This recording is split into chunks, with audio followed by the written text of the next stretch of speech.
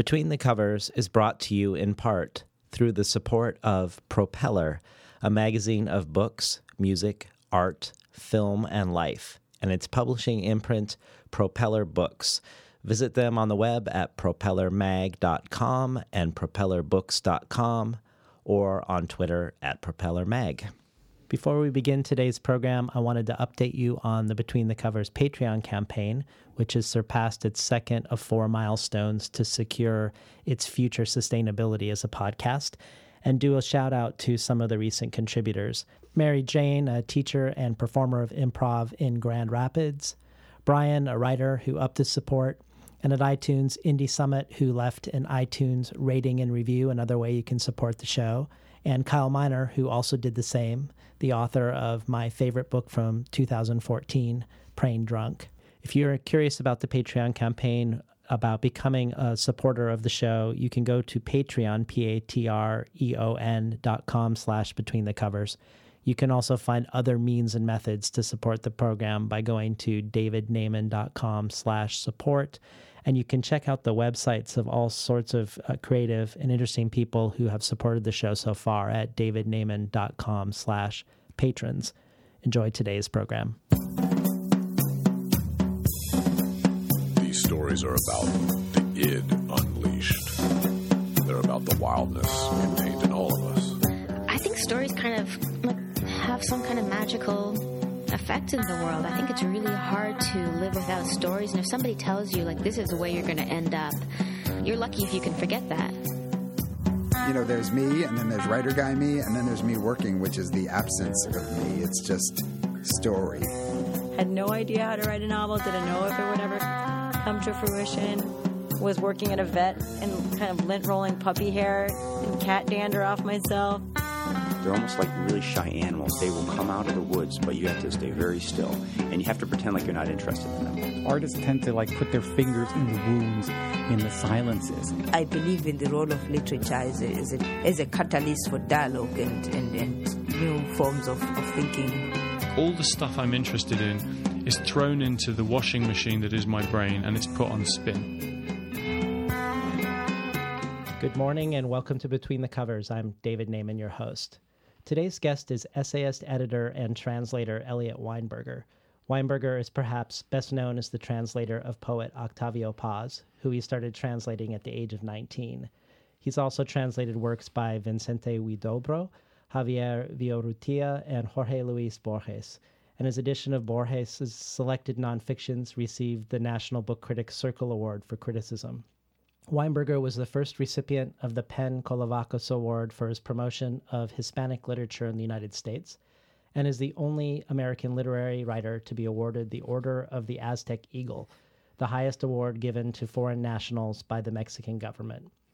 Elliot Weinberger is also a notable figure in the world of Chinese poetry translation. He's the translator of the poet Bei Dao, editor of the New Directions Anthology of Classical Chinese Poetry, which was a Times Literary Supplement International Book of the Year, and he is series editor of Calligrams, Writings from and on China, jointly published by Chinese University of Hong Kong Press and the New York Review of Books.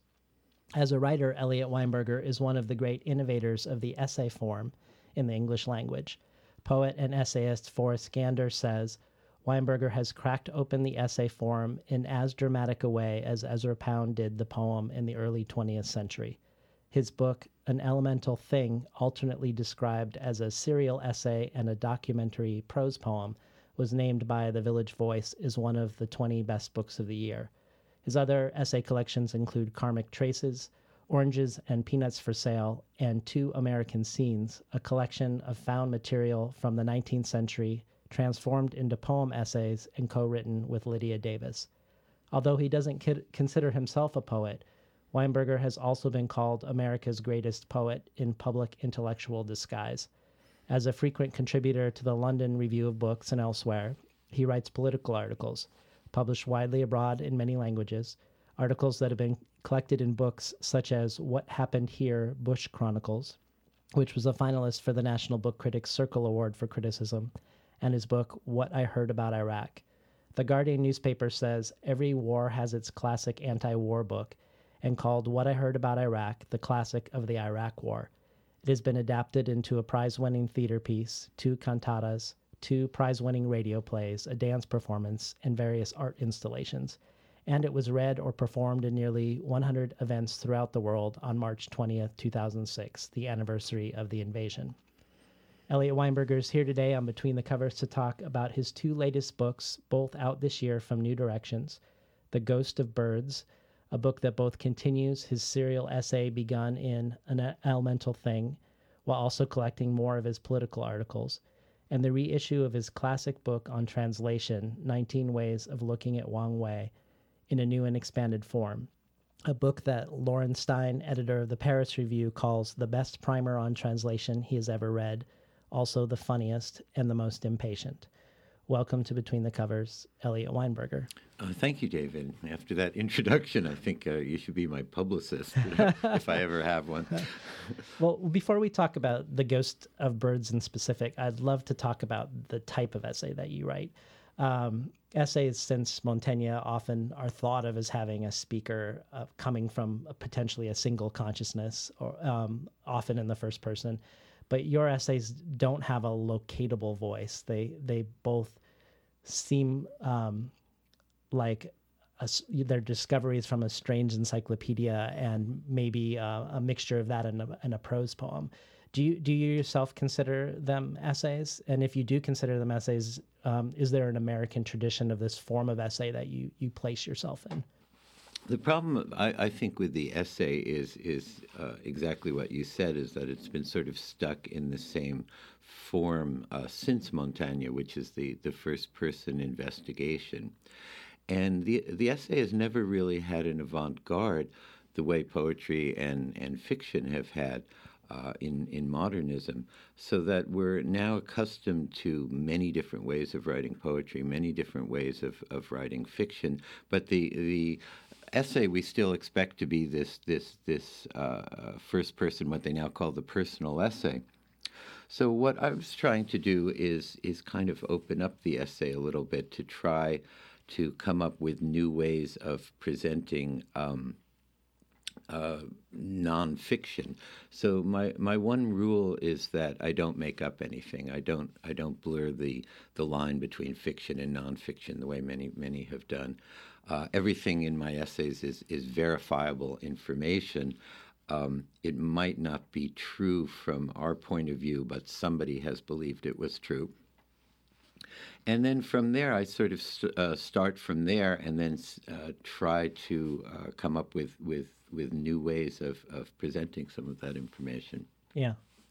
And what's really interesting about knowing that the information is all verified is that reading your essays is often like reading fantastical fiction. There's a sense of, I think, wonder essentially about the world when you know that they're all true, because they're so incredible at the same time. And that tension seems to really add something, I think, to the essay. Yeah, because I haven't made it up, so that you're knowing that somebody believes that this is true, and then you have this kind of amazing varieties of the human imagination, none of which is my imagination.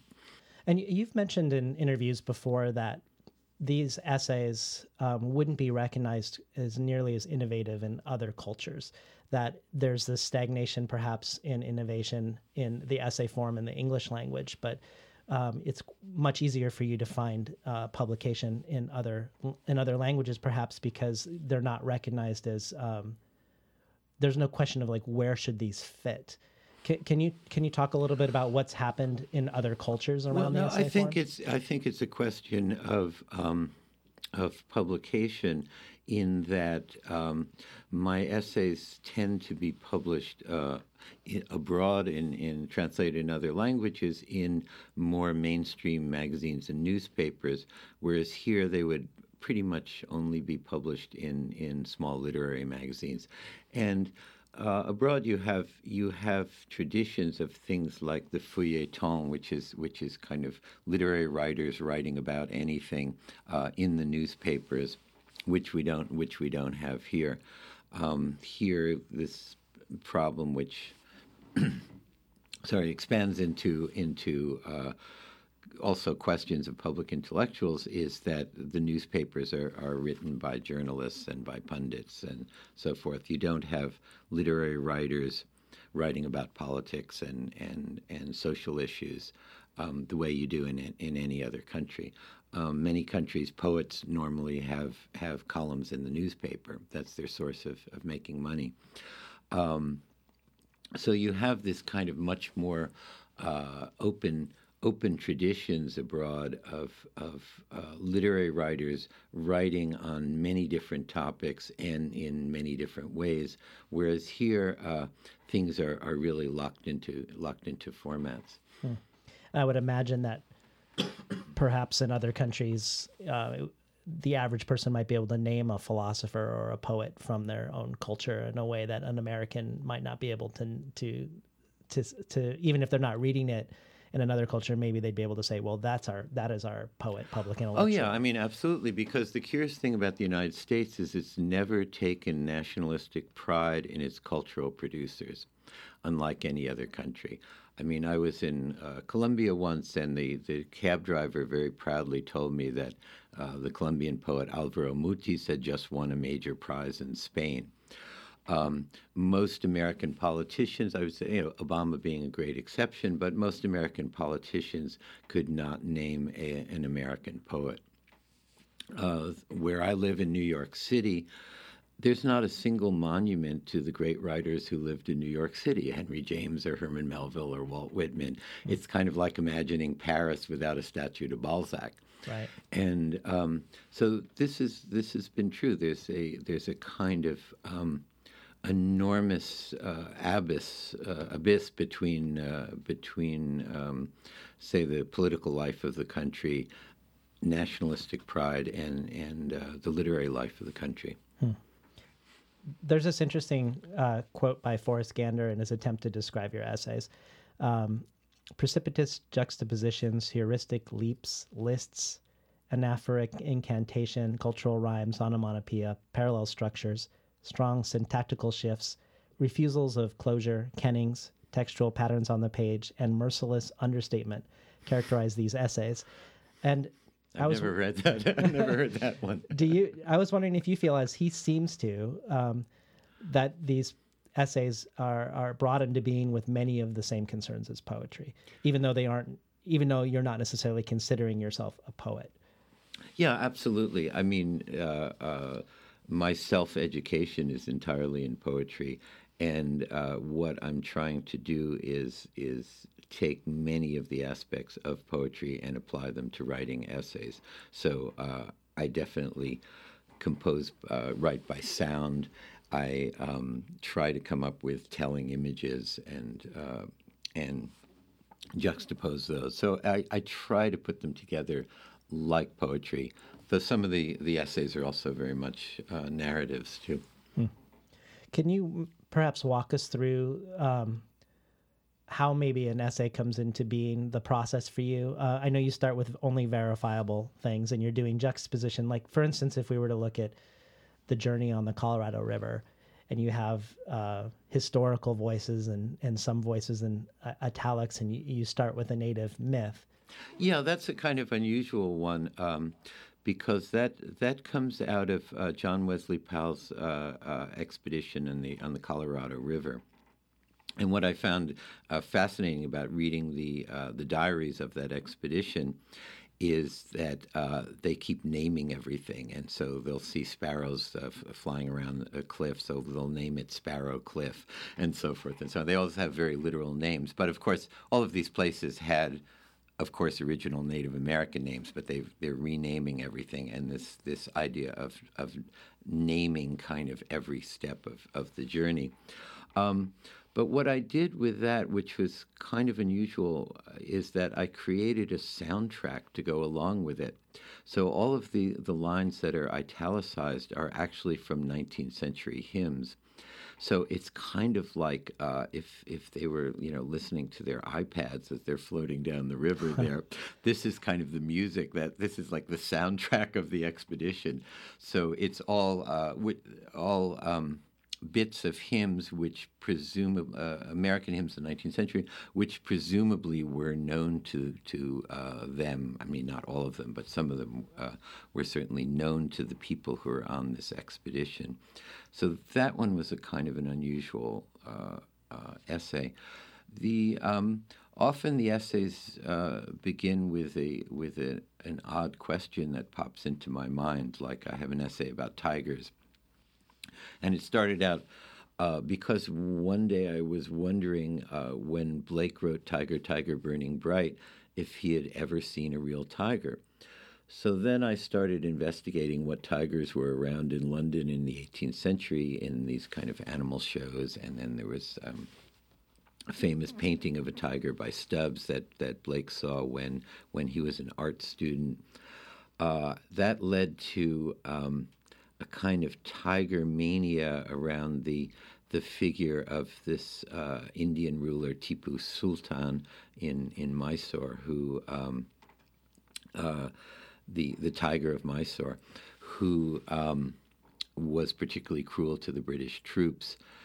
And then that kind of spread into general tiger symbolism in various cultures, and then ultimately leading to the current extinction of tigers. So basically, it's kind of like a hunter on a path of some kind of animal, and it's how you go from place to place and what you find along the way as you're tracking this kind of question. Yeah. So that's pretty much how I work. I'm not writing scholarly essays, so I don't feel like I have to have read everything on the subject. I just take what I find and try to transform it that way. Well, definitely feels like there's this theme of lost paradise that runs through The Ghost of Birds and An Elemental Thing. Most explicitly, The Ghost of Birds begins with alternate retellings of Adam and Eve, but many of the essays evoke both a sense of a great loss of culture that you're exhuming and a terrifying ecological loss, which you just mentioned around the tiger, the loss of species, but also the great diminishment of populations of the species that remain. So even though A Journey of the Colorado River isn't entirely about this, when all of the explorers are naming things, we now recognize how much isn't there in that same place today. The grizzlies, the wolverines, the wolves, the mountain cats and birds. Can you talk a little bit about that concern for you? Do you feel like part of these projects are about the inexorable disappearance of both culture and nature?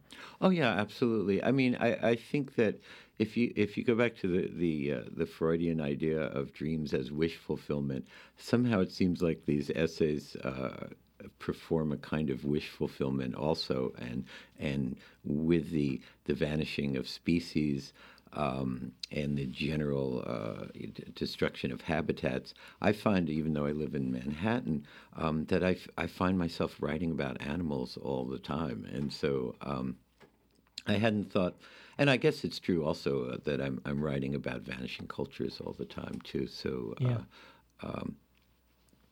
it's a kind of wish fulfillment, but it's not really a conscious effort to do it. I just find that this is what I happen to be writing about. Well, it's interesting because a lot of these pieces then end up having a conversation, intentional or not, with each other, in the sense that the naming of the journeyers on the Colorado River, we think of Adam naming the animals in in Eden, and then we also think of the origin, the native myth around the Colorado River, which is protecting the paradise from these explorers in a sense, which is now inaccessible. It ends up being sort of this subtextual conversation, cross essay. You know more about me than I do. Well, I just write them, you know. But it's true. I agree. Well, let's have our listeners hear one. Would you mind reading The Dead by chance? Yeah. Okay. The dead. It is not to honor the dead. It is to keep them from coming back. The heavy stones on the grave, the high walls and fences around cemeteries, the sturdy, well-sealed coffin. The dead with hands and feet tied, The dead implored to stay where they are. The dying sent off somewhere else to die, so the dead won't linger in the house. Their eyes are closed. They are wrapped in a shroud so that they cannot see the way back. Circuitous paths to the graveyard, burials at night, masks on their faces that they cannot remove. A tiny house for them to live in and stay there. Food and drink on the grave, the corpses dressed in fine clothes, money in the grave so that they will not come back for more. A canoe or raft sent out to sea, the body burned to ashes, the body eaten by vultures. Loud noises, firecrackers, gongs, shouts, church bells ringing to frighten them away. While the corpse is still in the house, one cannot eat, for it too will want to eat. The name of the dead cannot be spoken, for it will think it is being called. The Abipones of the Gran Chaco had the given names of plants and animals. When one of them died, they had to invent something new in the language. The word for jaguar, a common name, changed 3 or 4 times a year. By the end of the 19th century, there was no one left who spoke the language and could inadvertently summon the dead. You've been listening to Elliot Weinberger read from his latest book, The Ghosts of Birds. You've called these essays part of a larger project, a serial essay. So this continues this serial essay from several other books. Can you tell us what a serial essay is in your mind? Yeah, I mean, it's modeled on the American serial poem, which is a kind of long poem that can take many years or take a lifetime, most famous being Pound's Cantos, also Olson's Maximus poems, Louis Zukowski's A. And basically the subjects change from essay to essay, but many things keep repeating. Certain images, even phrases, and so forth. And so I thought I would try to do this. It's been done in poetry many times. I thought I would just try to do this with the essay and keep it going for as long as it keeps going. Yeah.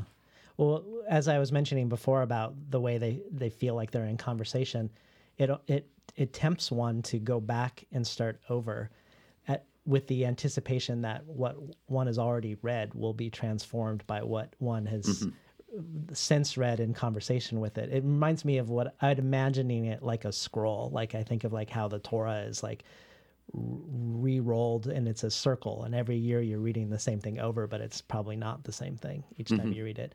Yeah, but you can, unlike the Torah, you can skip around in mine. But that's true. Yeah, I mean, there's a kind of an attempt at a sort of fugal effect, so that various things keep coming back again. And someday I'd like to put them all together in one book. Yeah.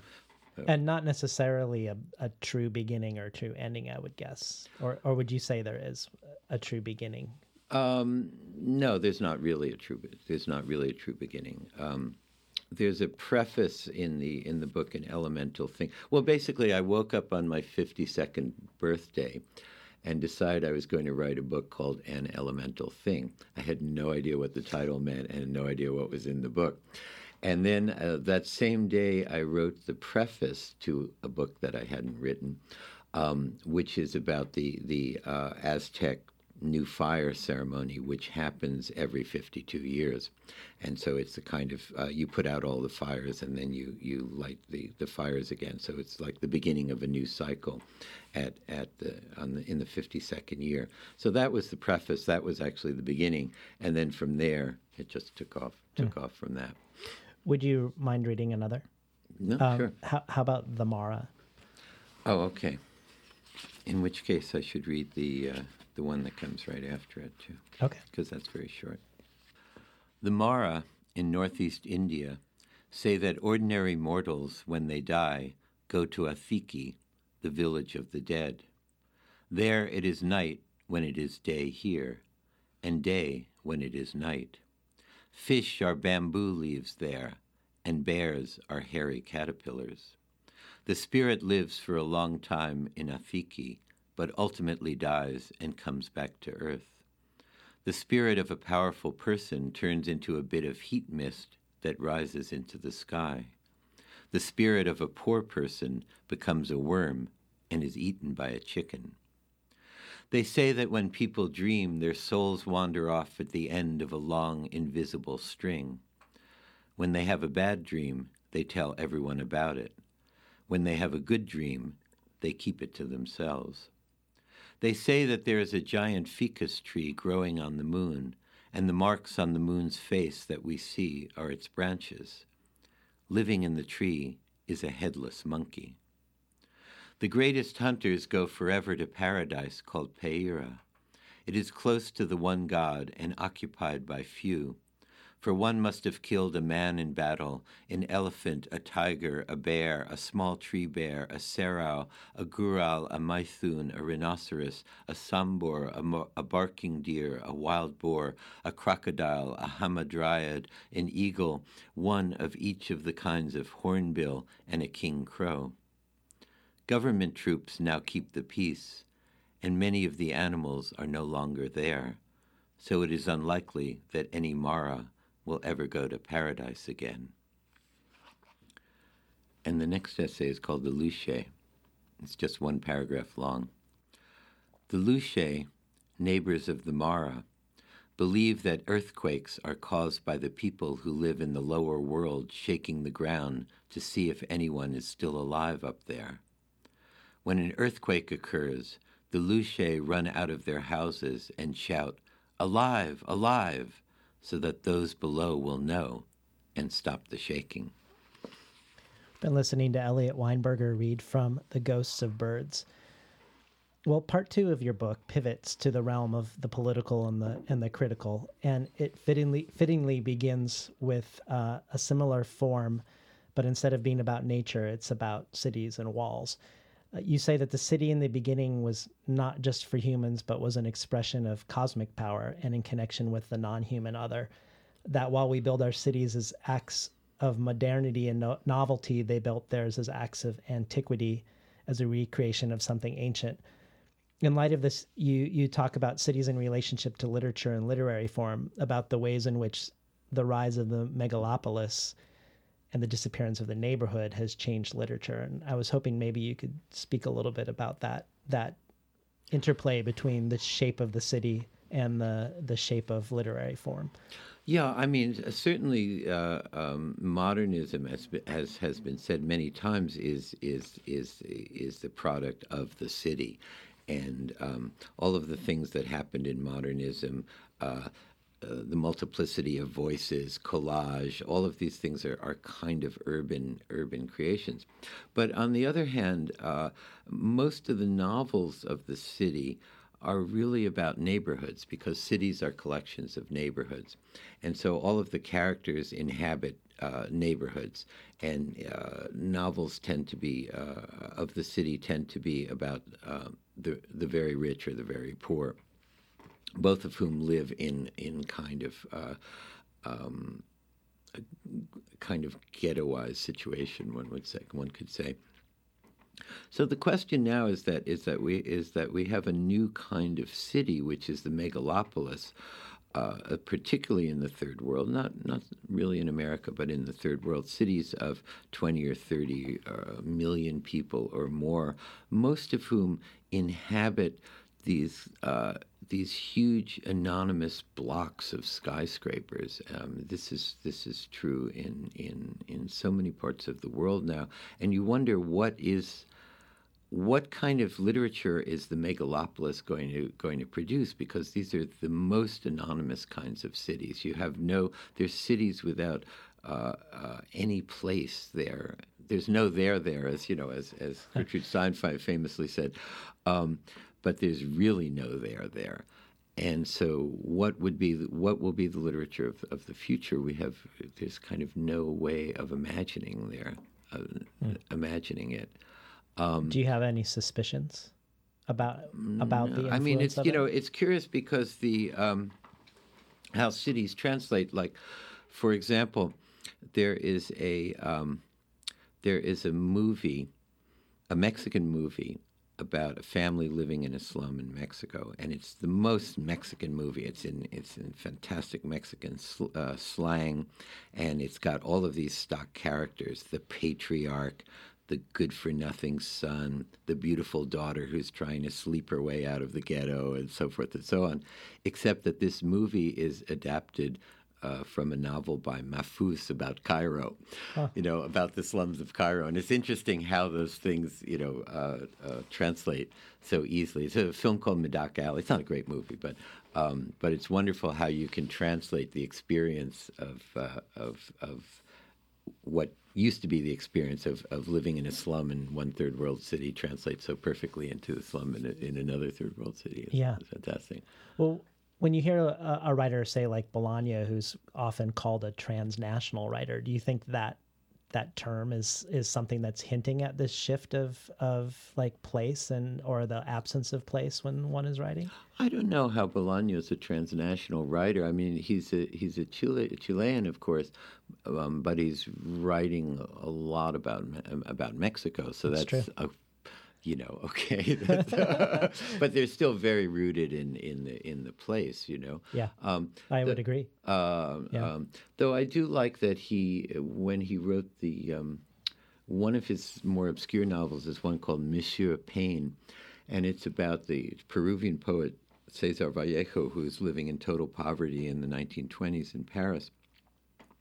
And what's wonderful about this kind of historical novel is that Bolaño does not attempt at all to recreate any historical details from Paris in the 1920s. He just kind of takes off from there and writes. It's an extremely entertaining novel about this assassination plot against Cesar Vallejo.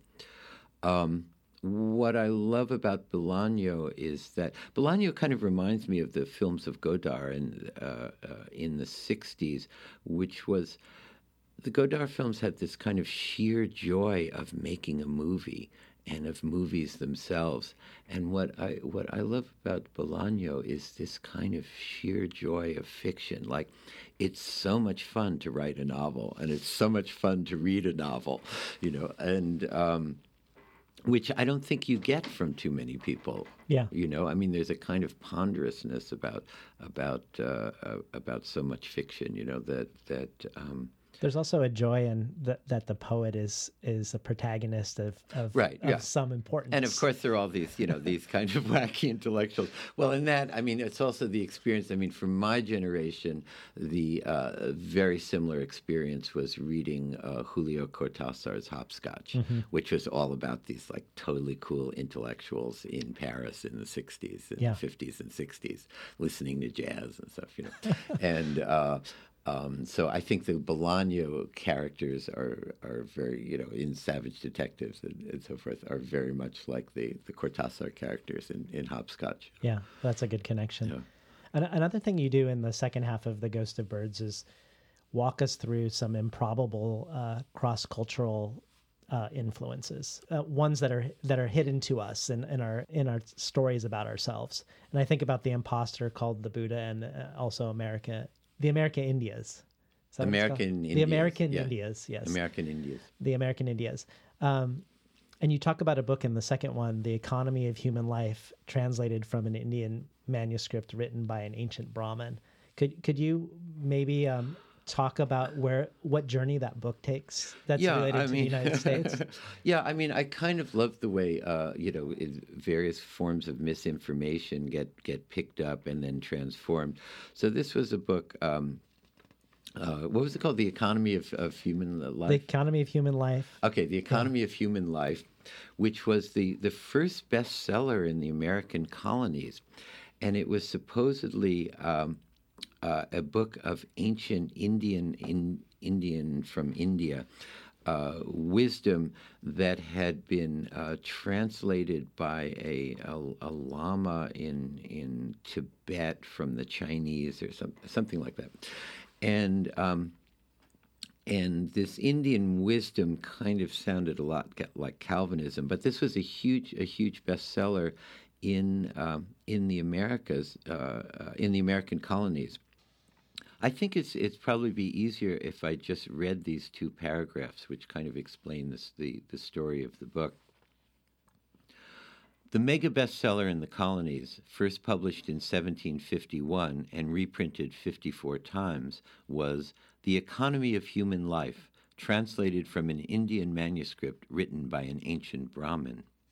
This ancient book had been given by a lama in the Potala in Lhasa to a Chinese official named Cao Tzu, a man of, quote, grave and noble aspect, of great eloquence, who translated it from the Sanskrit, quote, though, as he himself confesses, with an utter incapacity for reaching, in the Chinese language, the strength and sublimity of the original. Translated from Chinese into English by an unknown hand, the book presented the, quote, Oriental system of morality in a series of maxims on modesty, prudence, piety, and temperance that seemed to emanate more from a Calvinist pulpit than the environs of an adorned lingam.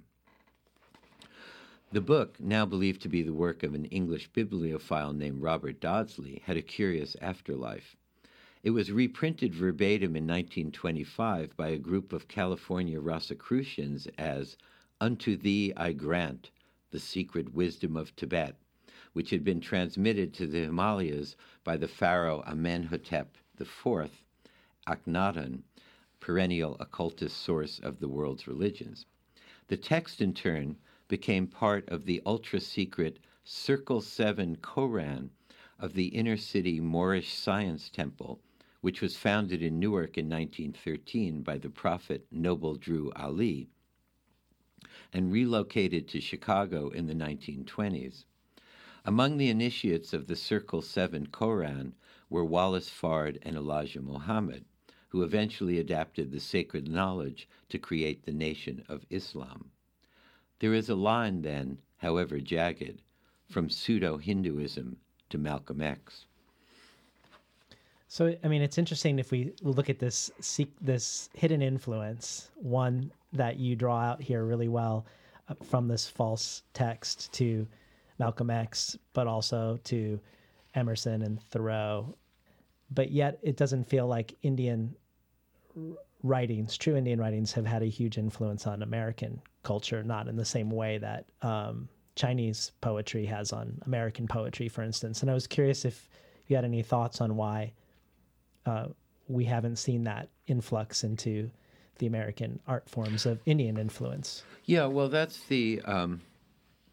kind of the point of the essay, is that it's very curious that that Indian philosophy has this enormous impact on America. The transcendentalists are all reading the Gita and so forth, Emerson and Thoreau, and so much of it comes out of there. Whitman is obsessed with it, and so forth into the 20th century, but very little of the lyric poetry. Unlike Chinese, where classical Chinese poetry has had this tremendous influence, mainly because, I mean, beginning with Ezra Pound's Cathay, which is translations of Tang Dynasty poetry, is really the first book of modern poetry in English.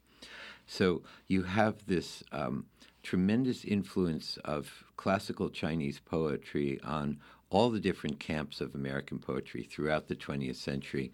But Indian poetry, particularly Sanskrit lyric poetry, has had no influence. I think because there was a problem of there were no poets translating any of that. Nothing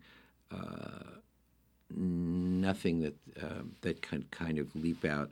Also, this problem of Chinese poetry is based on tremendous concision. The Chinese classical language, there's no verb tenses, there's no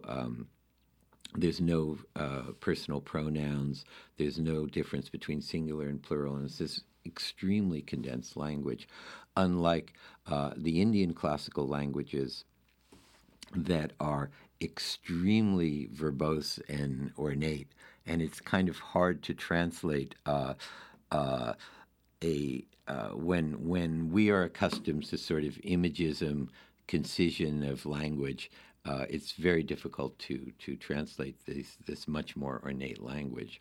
And I'm finding this because I actually have a new job, which is I'm the literary editor of the Murti Classical Library of India. And this is a 100-year project to translate classical Indian texts modeled sort of on the Loeb Library of Greek and Latin. And my task is to try to get these extremely eccentric scholars of things like medieval Telugu and medieval Bengali and so forth to communicate in English, which is not because they know everything about the original language and not so much about communicating in English. So I'm actually line editing manuscripts and things like that for this project. But the books are wonderful. It's going to be 5 books a year for 100 years. So I guess all of the editors have to, be reincarnated to come back and work on them again. Yeah. And so it'll be a serial translation. A serial translation. Yeah. So my task is I'm not a scholar of any of the Indian languages, though I'm a great Indophile, and I've spent a lot of time in India. But my role is to be kind of the man on the street and the sort of ordinary reader, and try to get a sense of how this thing is going to be read in the English language. Yeah. In a conversation you had about translation at one point, where the off-cited statistic that only 3 to 5% of books are translated into English, you corrected and said it's really more like 0.3% that's translated into English. I was wondering, I'm not sure what year you had that conversation, but in my my vague sense of the world, it feels like we're going through somewhat of a translation renaissance now, since the collapse of the big 6 publishing houses and all these small presses coming in and taking risks and translating a lot more than 10 years ago. Is that also your impression? Absolutely. And it's still probably around 0.3%, because also the number of books that are being published gets, and it also depends on whether you include self-published books, which adds hundreds of thousands of more books a year. Yeah.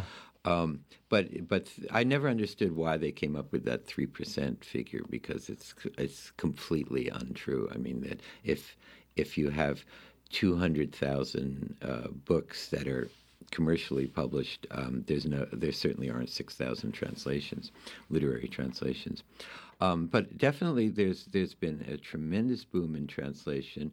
I attribute it to George Bush, because there's a few great spurs toward translation on a kind of from a national perspective.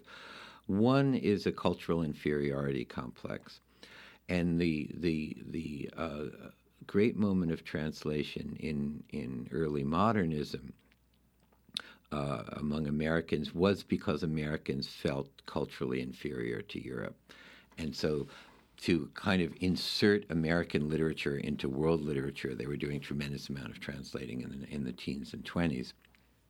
The second moment was in the 1960s was because of, I feel, because of a kind of national embarrassment during the Vietnam War, during the Civil Rights Movement. Poets got tired of hearing about America, about hearing about ourselves, and that was a moment, of course, when the counterculture was opening up to many different alternate ways of looking at the world, Native American, Asian, and so forth. And so there's a tremendous amount of translation, and translations were enormously influential on American poetry, particularly Latin American poetry and Eastern European poetry. Then in the sort of 80s and 90s, it fell off. Before that, I think up till around 1980, it's difficult to think of many American poets who did not translate something. I mean, there's a few exceptions like Robert Frost, but not too many. Everybody translated something. It was part of sort of community service to poetry. Then translation kind of falls off towards the end of the 20th century. Then it picks up a lot during the Bush administration and during the Iraq War, when once again we were tremendously embarrassed to be Americans, and so once again we wanted to hear somebody else, hear what they have to say somewhere else. And since then, there's been a lot of translation activity. Conferences on translation theory, which I have nothing to do with. Lots of independent presses devoted to translation and so forth. So there definitely has been a boom. But I would imagine this phenomenon that you're pointing out, that most significant poets in America were translators. That probably is still not true now. I would guess still not true. Yeah. That most poets aren't translators now. Yeah. Well, I want to follow up a little bit about George Bush, since he's someone you often write about, and you've said that you used to write about, and I used to write about him. Right, but now luckily I don't have to write about him. But you've said before that you write your literary essays out of curiosity and your political ones out of indignation, and one of the highlights of the second half of The Ghost of Birds for me is your piece Bush, the Postmodernist, and it has one of my favorite opening lines of all time. In the late 1960s, George Bush Jr. was at Yale branding the buttocks of pledges to the Delta Kappa Epsilon fraternity with a hot coat hanger. Michel Foucault was at the Société Française de Philosophie considering the question, what is an author? And you go on to parse Bush's book Decision Points as a work of postmodern literature and comparing it to the anesthetized declarative literature of Kenneth Goldsmith or Tao Lin. And I was curious if you actually read Decision Points from cover to cover. I read every word of Decision Points. I should backtrack a little bit. I wrote a lot about the Bush administration and about the Iraq War, entirely for foreign newspapers and magazines, and my political commentary was translated into 30 languages and so forth. Couldn't really be published here because they don't believe in literary writers writing on politics. But so then a few years post-Bush administration is when he published his autobiography, Decision Points, and London Review of Books asked me to review it. So I actually read every word of it, but I thought it would be sort of fun to review it in the context of Foucault and the French theory idea of the death of the author, because Decision Points, quote unquote, by George W. Bush or by quote unquote George W. Bush, has no author. I mean, we don't know who wrote it, how it was written, or anything. So I kind of reviewed it as this sort of postmodern text that has absolutely no author at all. But now, of course, I'm every 4 years the London Review drags me back to cover the election. So I wrote about Romney Obama, and I had my mini epic called The Romneyana, and and now I've been writing about Trump, who of course is the gift that keeps giving. But I want to ask you about writing about Trump, because there's something that you wrote. Freedom on the March in about the Iraq War in 2004, and there's a quote in there that has stuck with me about Bush that I wonder about in relationship to Trump. So in it you say, an unnamed senior advisor to Bush recently told the journalist Ron Suskind that people like Suskind were members of what we call the reality-based community, those who believe that solutions emerge from judicious study of discernible reality. However, he explained, that's not the way the world really works anymore. We're an empire now, and when we act, we create our own reality. And while you're studying that reality, we'll act again, creating other new realities, which you can study too, and that's how things will sort out. We're history's actors, and you, all of you, will be left to just study what we do. And then you summarize, this may well be the clearest expression yet of the Bush doctrine, to become enraged by particulars, the daily slaughter in Iraq, the prison torture, the worst economy since the Great Depression, the banana republic tricks and slanders of the electoral campaign is to miss the point. We are no longer in discernible reality. But that reality seems more discernible than the Trump reality. I mean, it feels like we've fully fulfilled this prophecy of this Suskind conversation, it seems to me. And I wonder if that presents any challenges around writing about Trump. Yeah, well, yeah, I really want a hat that says, make reality great again. And of course the curious thing is that Bush made us nostalgic for Reagan, and now Trump is making us nostalgic for Bush. But it's true that they're operating in this completely invented alternative form of reality. I mean, most of the things that kind of whips up the Trump crowds are just things that could never possibly happen, like deporting 11 million people, or building the wall on the Mexican border or something. These are pure fantasy kind of things. So I mean, so he's really entered into this amazing parallel universe, which people, it's hard to know whether they believe it or not. I mean, because I think so-called reality television has kind of created this world where you don't actually believe that what you're seeing is happening. I ran into a friend of mine this summer. I said, so, what's your son doing? And he said, well, he's working this summer on a reality TV show in Alaska. He plays a park ranger who rescues people lost in the woods. Wow. And it's true that when you're watching the reality, I mean, if you're watching some reality show of, two people who are left naked on an island, well, you're also aware that there's an enormous television crew filming them at every moment and so forth. So it has this kind of, what Coleridge called the willing suspension of disbelief is true about watching reality TV. You know that this is not true, but you still have fun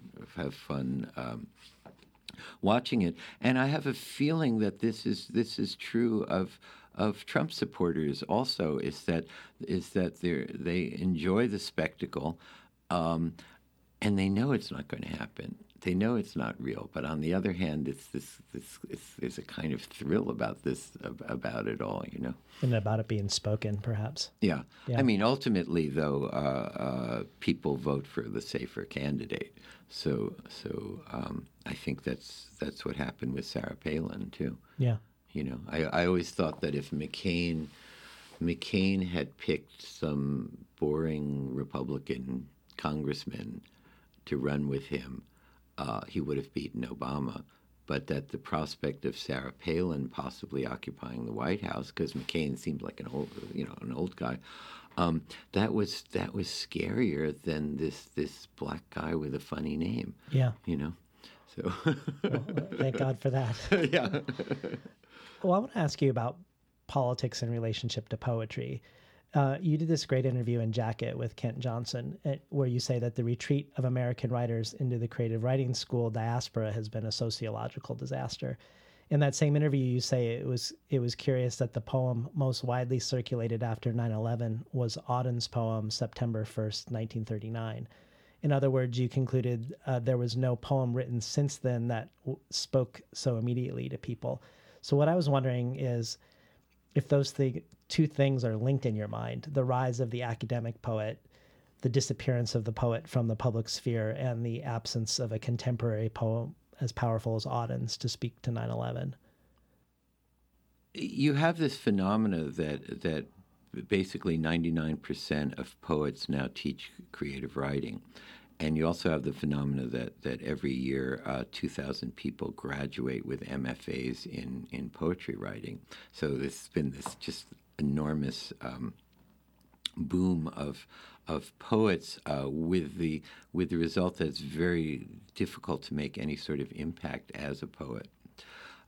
When I was 20, say, I pretty much knew who every poet in America was.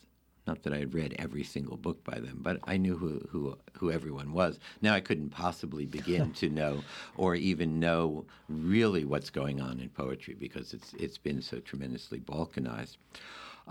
It was also a much healthier environment poets seem to have forgotten that the entirety, or writers in general, that the entirety of world literature, with the exception of American poetry since around 1975, was written by people who did not teach creative writing. So they all had to do something else. They had to be out in the world doing something, no matter what it was. And poetry books, in fact, used to the bios for the poets always used to come up with more and more strange professions that they had done. So and so has worked as a grave digger, a coal miner, whatever, parachute maker. Now it's, of course, where they teach and what prizes they have won. So I think it was much healthier for poetry in general. Of course, in terms of the individual, you can't beat the job because it's, the hours are short, vacations are long, and so forth.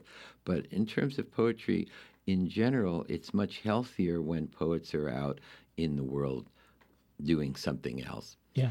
And I think this has political ramifications too. I've never understood why, if what writers presumably know how to do is write, then why aren't they writing about the political situation? I mean, many poets, of course, are unhappy or are disturbed by what's going on in the world, but they're not writing about it, and so it becomes a kind of self-fulfilling thing that they're not writing about it, therefore they feel there's no place to publish their writing about it, and so forth and so on. But especially now with the internet, where you can become your own publisher, you can run your own newspaper, magazine, whatever. Why aren't the poets involved in it?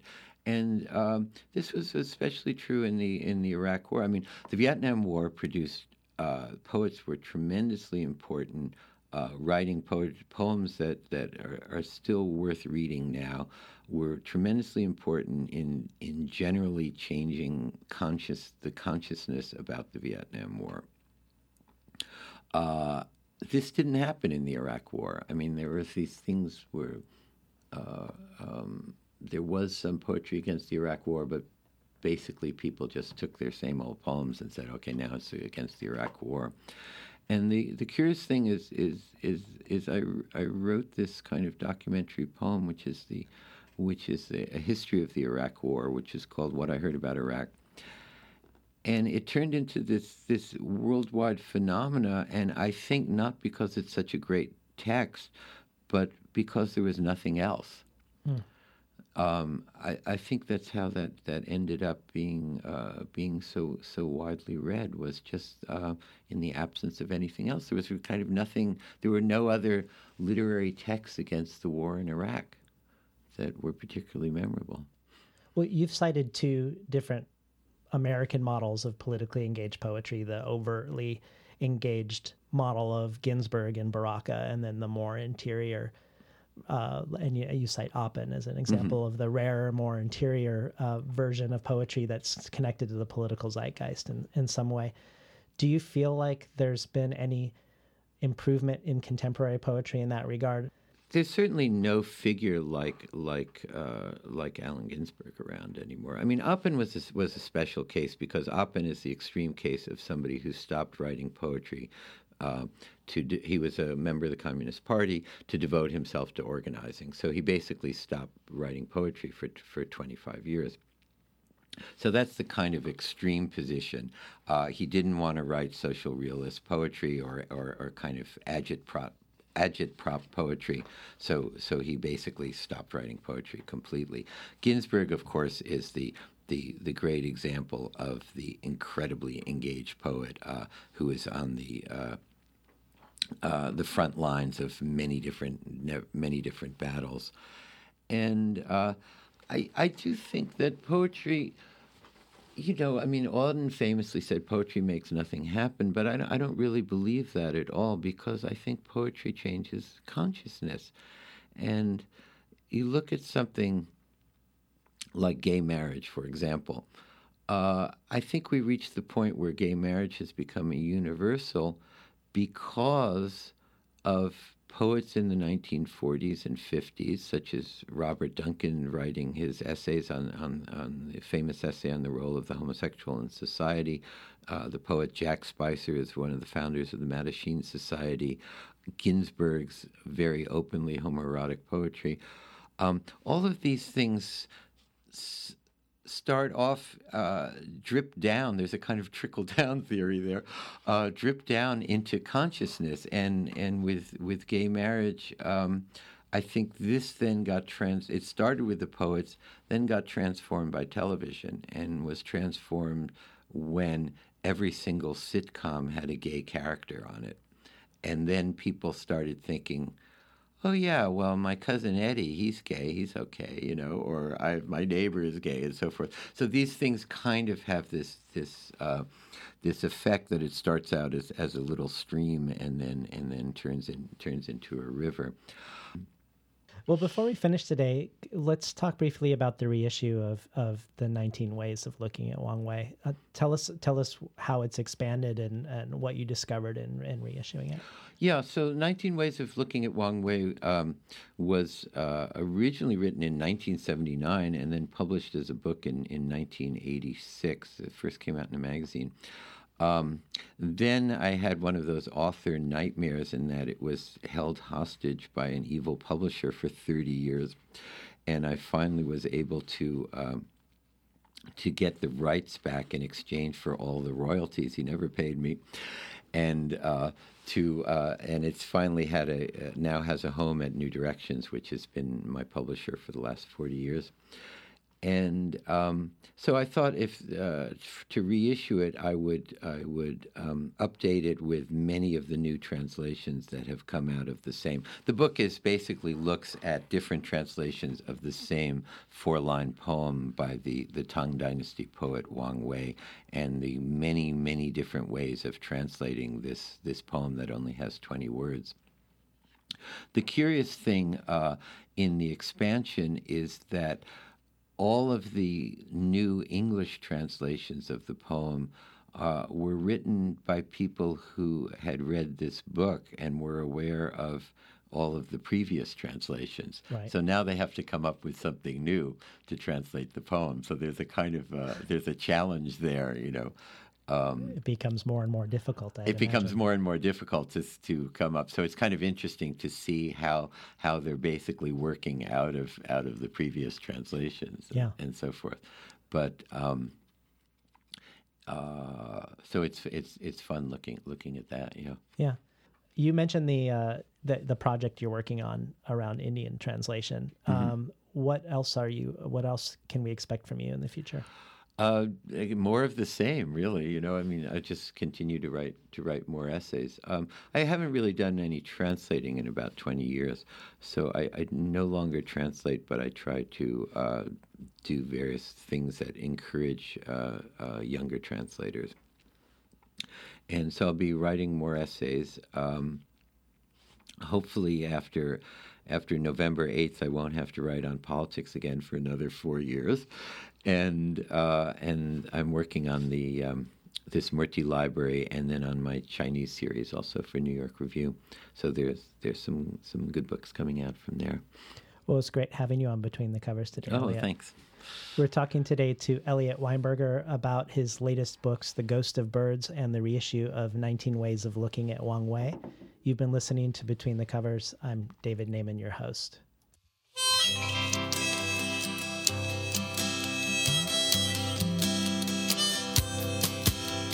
Today's program was recorded at the studios of KBOO, volunteer-powered, non-commercial, listener-sponsored, full-strength community radio from Portland, Oregon, found at kboo.fm.